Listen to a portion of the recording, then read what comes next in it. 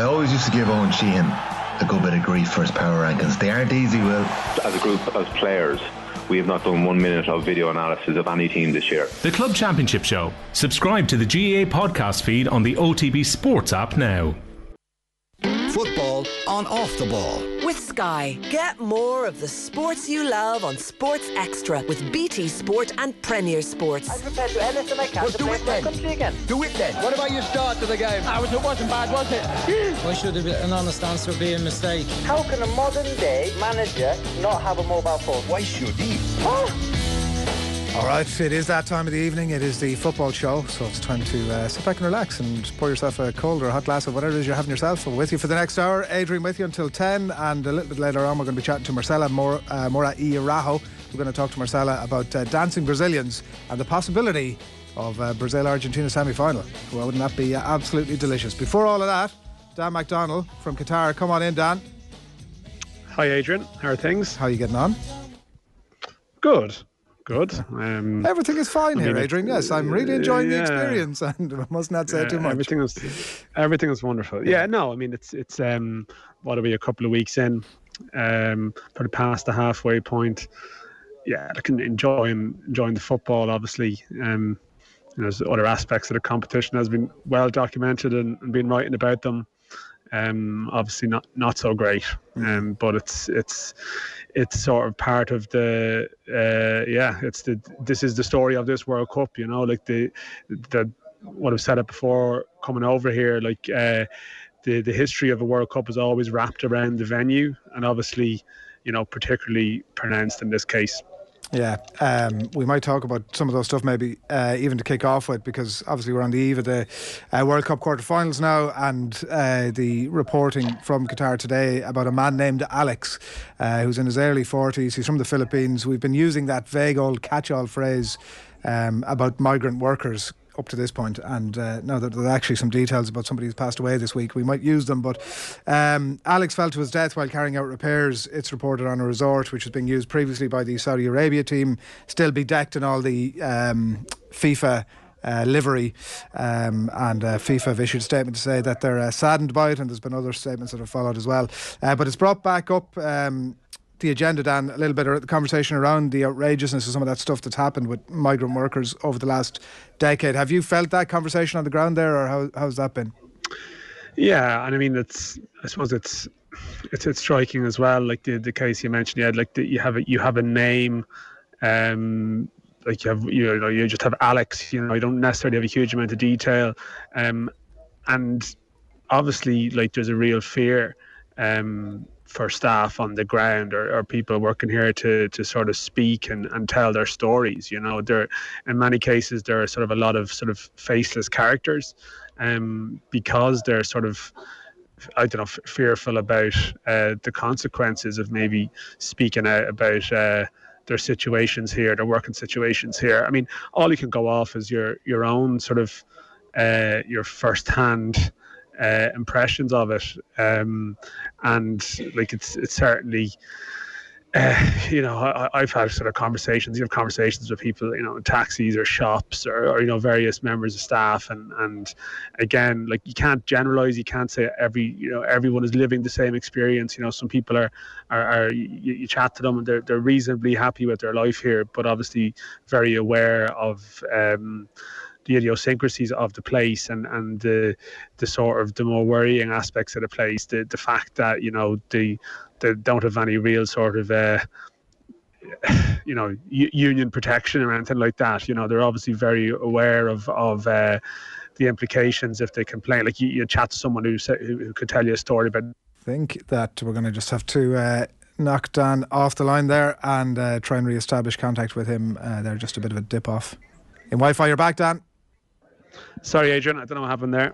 Just you were just talking about chatting to some of the local people, some of whom or the stories around the migrant workers at least seem happy with their lot. But I mean, look, it is hard because you're not there with a direct brief, obviously, to get stuck into that area.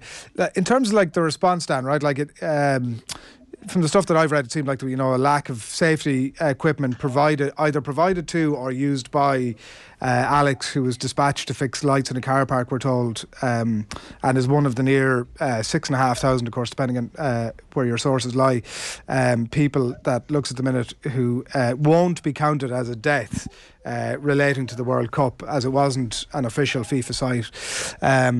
And the response from officialdom it's head scratching in the almost lack of awareness from them about managing the message, almost even at this stage.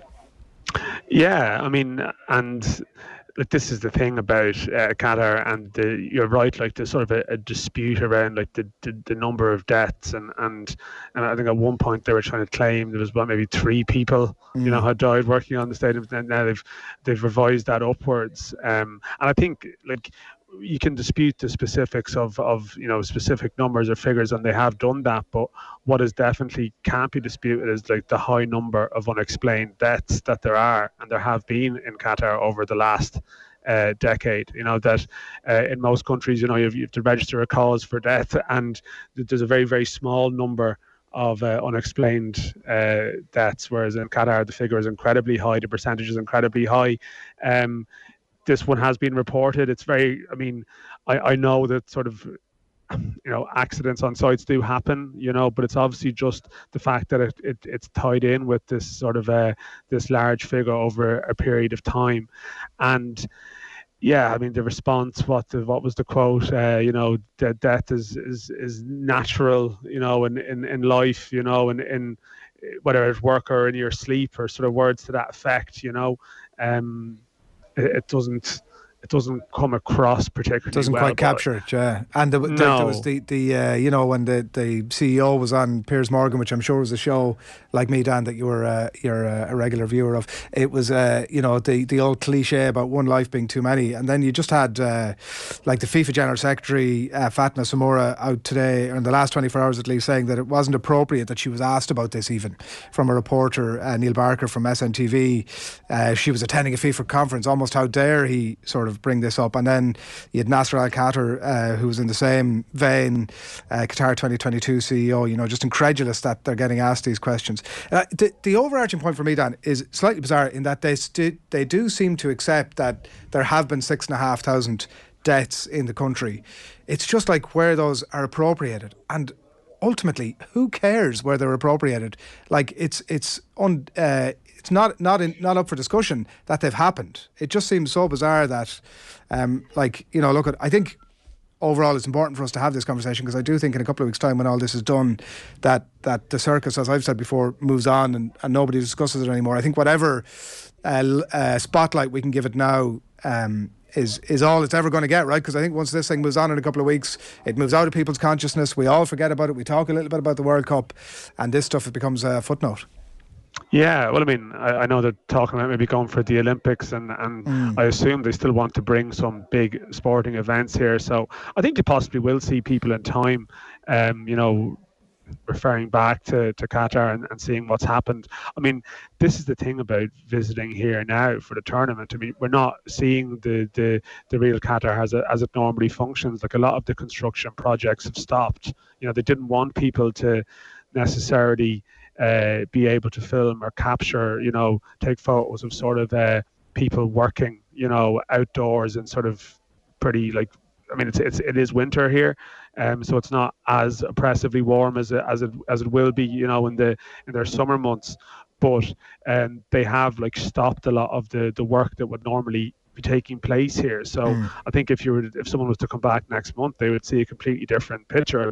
I had a cab driver the other day who works in construction who's just become a cab driver for the month, and a lot of people have done that. There's a lot of taxi drivers who are just their job has stopped and they need to find something else for the month. So again, the picture that people are getting in their time here isn't actually really reflective, possibly, of the real Qatar in a lot of ways, and that's something you have to be conscious of when you hear some of the reviews from people about how wonderful a time they're having. That doesn't have any, this is a show that rolls in and exists off its own rules to a point for a month, and then normal life here will continue from next month, and that's going to be a very different normal life for a lot of people that are here.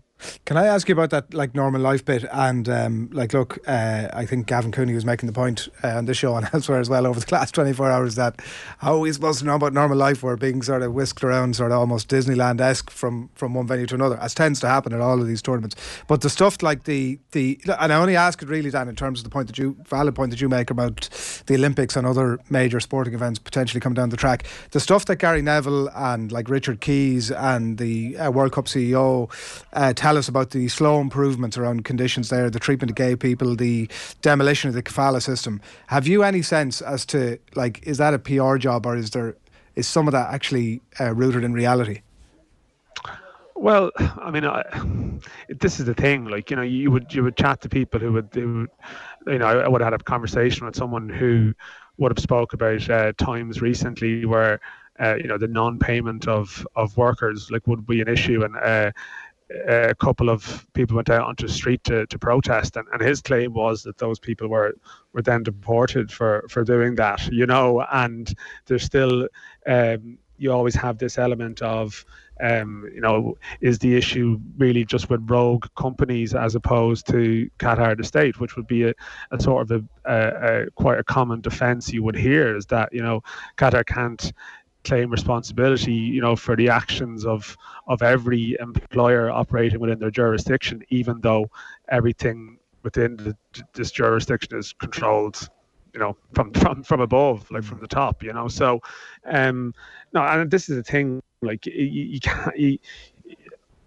can't really get that sense. Like I saw Miguel Delaney had a piece where I thought it was a good line, and it sort of resonates a bit. Like, people make a reference to the locals, but actually, like, the locals aren't like you.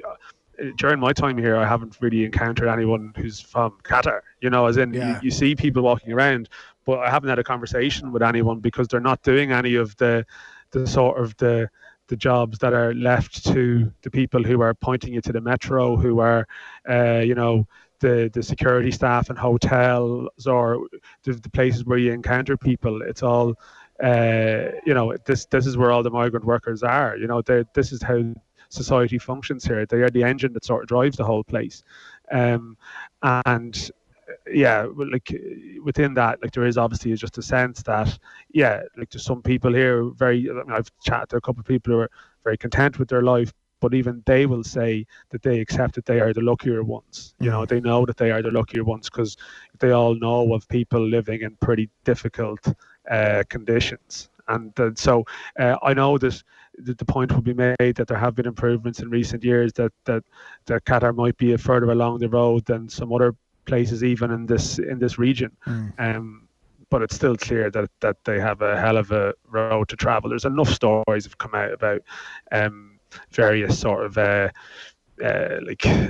episodes that have occurred to people isolated, but again, it's very much out of sight. As I said, like, we're seeing Disneyland definitely is something that springs to mind when you have all these games you can go to and these clean metro stations, and everything looks wonderful, but it's sometimes what you don't see as well. And I think even around where I'm staying, there's a lot of just like a lot of abandoned sites and a lot of stuff, it seems to have these buildings, and they're looking for someone to fill them. Like, there's advertisements everywhere for, office space for hire. And I asked someone about this, and they're like, yeah, this is all around the city, but they don't have the businesses to go into them. So I don't know, like, I part of me would be fascinated to come back in 4 or 5 years and to see, because it is obviously trying to, like, style itself as, as a rival in some ways to Dubai, and the whole David Beckham thing. If you're flying on Qatar Airways here, like, there's an in-flight movie of David Beckham, and it's called, like, David Beckham's Qatar Stopover, or words to that effect. So they're clearly trying to, like, aim it at that sort of high-end tourist market, but it doesn't appear to be finished in a lot of ways. And I don't know. Yeah, it's you really are, like, you're examining everything you see all the time to see is this real. If it's good enough for Bex, it's good enough for me. Like I can mix it with Bex if you know. It's sort of a weird. I always find that one a slightly weird one.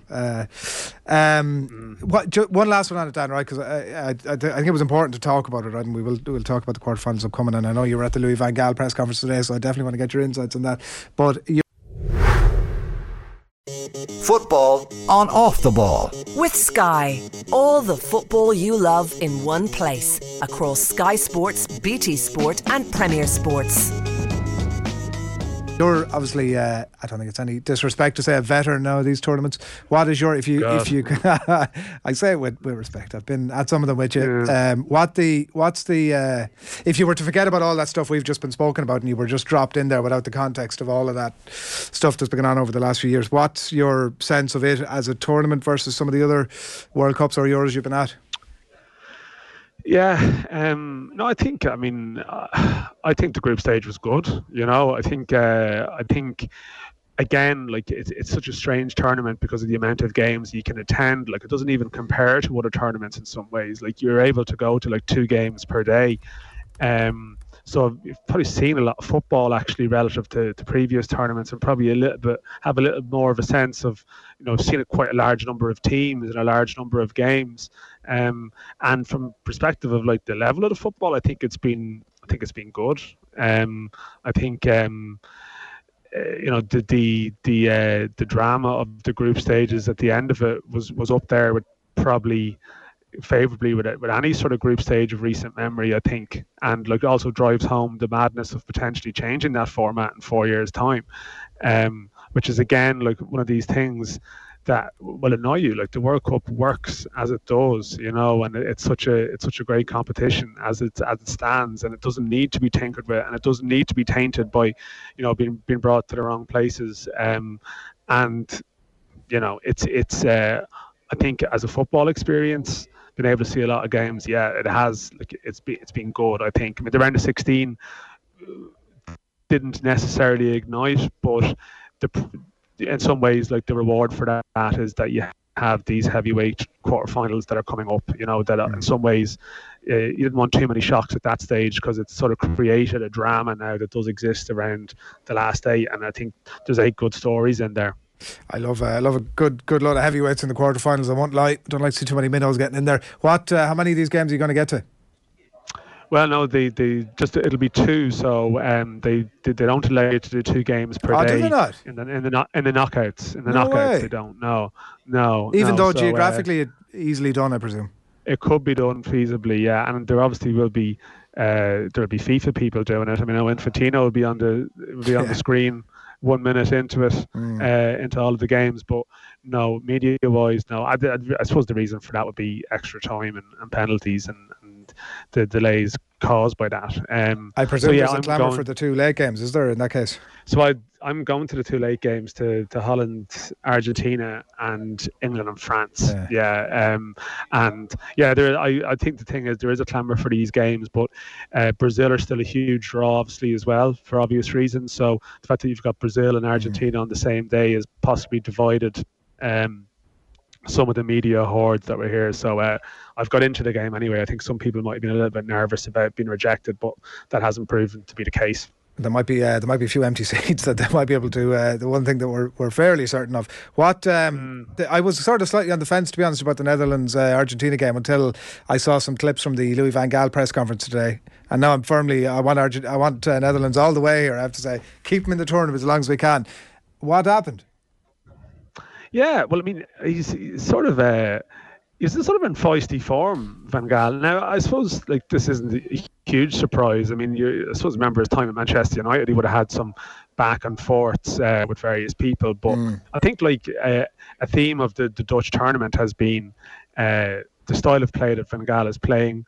You know, in Holland they would view like the wing back system, you know, the 3-5-2 or 5-3-2 or however you want to describe it, as quite defensive and against their traditional principles, and he's received criticism from that throughout the tournament, and he seemed to have come to the press conference today in the mood to have a few digs at people, regardless of whether they asked questions or if the subject matter had come up or not. So yeah, I mean, from the start, like he's been asked about the fact that, and this is true, like they will be comfortably outnumbered in the stadium, the Holland fans. Like, I think, he was making a reference to the fact that, there might be 40,000 Argentines there and only 1,400 Dutch, but then he did make the point of saying that's 400 more than some people were expecting, and he named this journalist who's been writing negative columns about him. It was like a Dunphy Jack Charlton style thing or something, because this critic was in the audience, and then later asked a question that Van Gaal didn't like at all. And had to go back at him. So the story then transpires, and look, we're getting this through the earpiece, because it's a back and forth in Dutch. And the interpreter, I have to say now, was working overtime here, because there was a real sort of argument of some descriptions. But it turns out that this reporter had filed a story earlier in the week about finding Van Gaal's phone in a toilet, and he had found Van Gaal's phone, and he recognised it was Van Gaal's phone because there was a picture of Van Gaal with his wife as the sort of screensaver. And it's just a really bizarre story, even as you're telling it. It's just a bit odd, And like, Van Gaal refused to take a question from him about defensive tactics or something, and then you can make your own answer up, just like you did finding my phone in the toilet. And like, everyone in the room is a bit like, what's actually happening here? Like, what's going on here? And like, Memphis, then this guy asked Memphis Depay if he thought of Van Gaal as a bit like an embarrassing uncle or a fun uncle. And Depay didn't like that question either. So there was just a weird little bit of a vibe to it. But the next minute, he was like cracking jokes and laughing about how he was going to give Memphis a big kiss now, because they got on great. They didn't always get on great. And like, on the way out of the room, he was smiling and chatting and posing for a selfie with people. So like, 1 minute you could listen to one clip and say, God, he was in really bad form today. You could listen to another and say, geez, he was in great form today. But the whole thing was it's kind of box office in its own way. Like, he's actually just this big personality who's like very at ease in this room of the international media. It's like, this is where he was born to be. But they are the underdogs, and possibly, like, he's at pains to point out that the style of football that they're playing is the way you need to play now to succeed, and that is basically the underlying message that ran through the whole thing. Yeah, and I like, look at it, maybe Australia played above themselves, and that's Argentina have a higher ceiling to get to. It is in some ways a hard one to call. Your expectation then on Saturday evening, Dan? What's the football coming home, or what are we thinking at this stage? I'm not sure if it's coming home now, but you certainly look at that England team and you think that at some stage in the next decade it probably will come home. Just with the profile of their squad. I'm not so sure. I mean, I've seen probably more France than England here, just in terms of the games I've been at. And the one thing you can't get away from, it's just such an obvious point, but like, it's just Mbappe's form is just out of this world, and practically like very, almost impossible to defend against in some ways. And even Poland, like, Poland probably did a lot of the right things to counter him, and he still scored 2 amazing goals. And I think this England side are really good. I think they're capable of beating France. There's a lot of reasons to believe, you can construct an argument as to why they will do it. But I just think maybe that the French front four, the movement even of Griezmann, who's been very, very good in that role, and that even if England get a little bit distracted by the Mbappe task, it just opens up options for other players. So I'd be leaning in the way of France just about doing it. But I have to say, I think if England got through, although Portugal were very good, I still think I'd possibly fancy England against the winners of the other quarterfinals. So I really feel like this is a huge game for them. It's definitely there for them. I think it's a fair point. I don't know, certainly one of the joys of being at covering a major tournament like that is that you just get to focus on it and nothing else for the duration. So I don't know if Martin O'Neill's comments have bubbled into your timeline over the last 24 hours. So this is to do with Declan Rice and Jack Grealish. Exactly, yeah. He said that he was, he didn't want to coerce them into playing for Ireland. Yeah, that it was the wrong thing to do. He's to summarise it, trying to summarise as succinctly as I can. He said that the question came up about the 2 lads playing for Ireland, and he said, look, he gave them some friendly matches, didn't want to just cap them at full senior international level in a proper capped game for the sake of doing it and coerce them into playing for Ireland, that it needed to be a decision that they were happy and comfortable with to make themselves. I have to say, I kind of felt as if it made some sense what he was saying, but yeah. Yeah, I don't know. I think there's almost two different cases, right? The Grealish one, you would chat to people who were around the dressing room with Grealish, even at 21's level, and I think there was people who always had the sense that he would jump, or had a feeling that his preference was to go that way.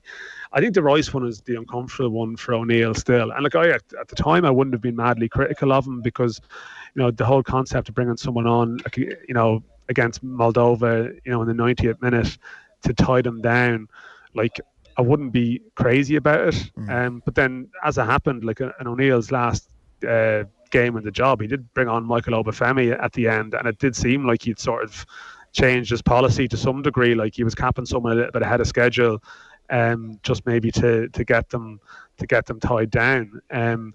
I think the Rice one, it is the fact that he did play 3 games for Ireland, he was in the middle of it, and you do feel the previous autumn, if he had been called in, would he have backed out? I'm not so sure. I'm not so sure that he would have.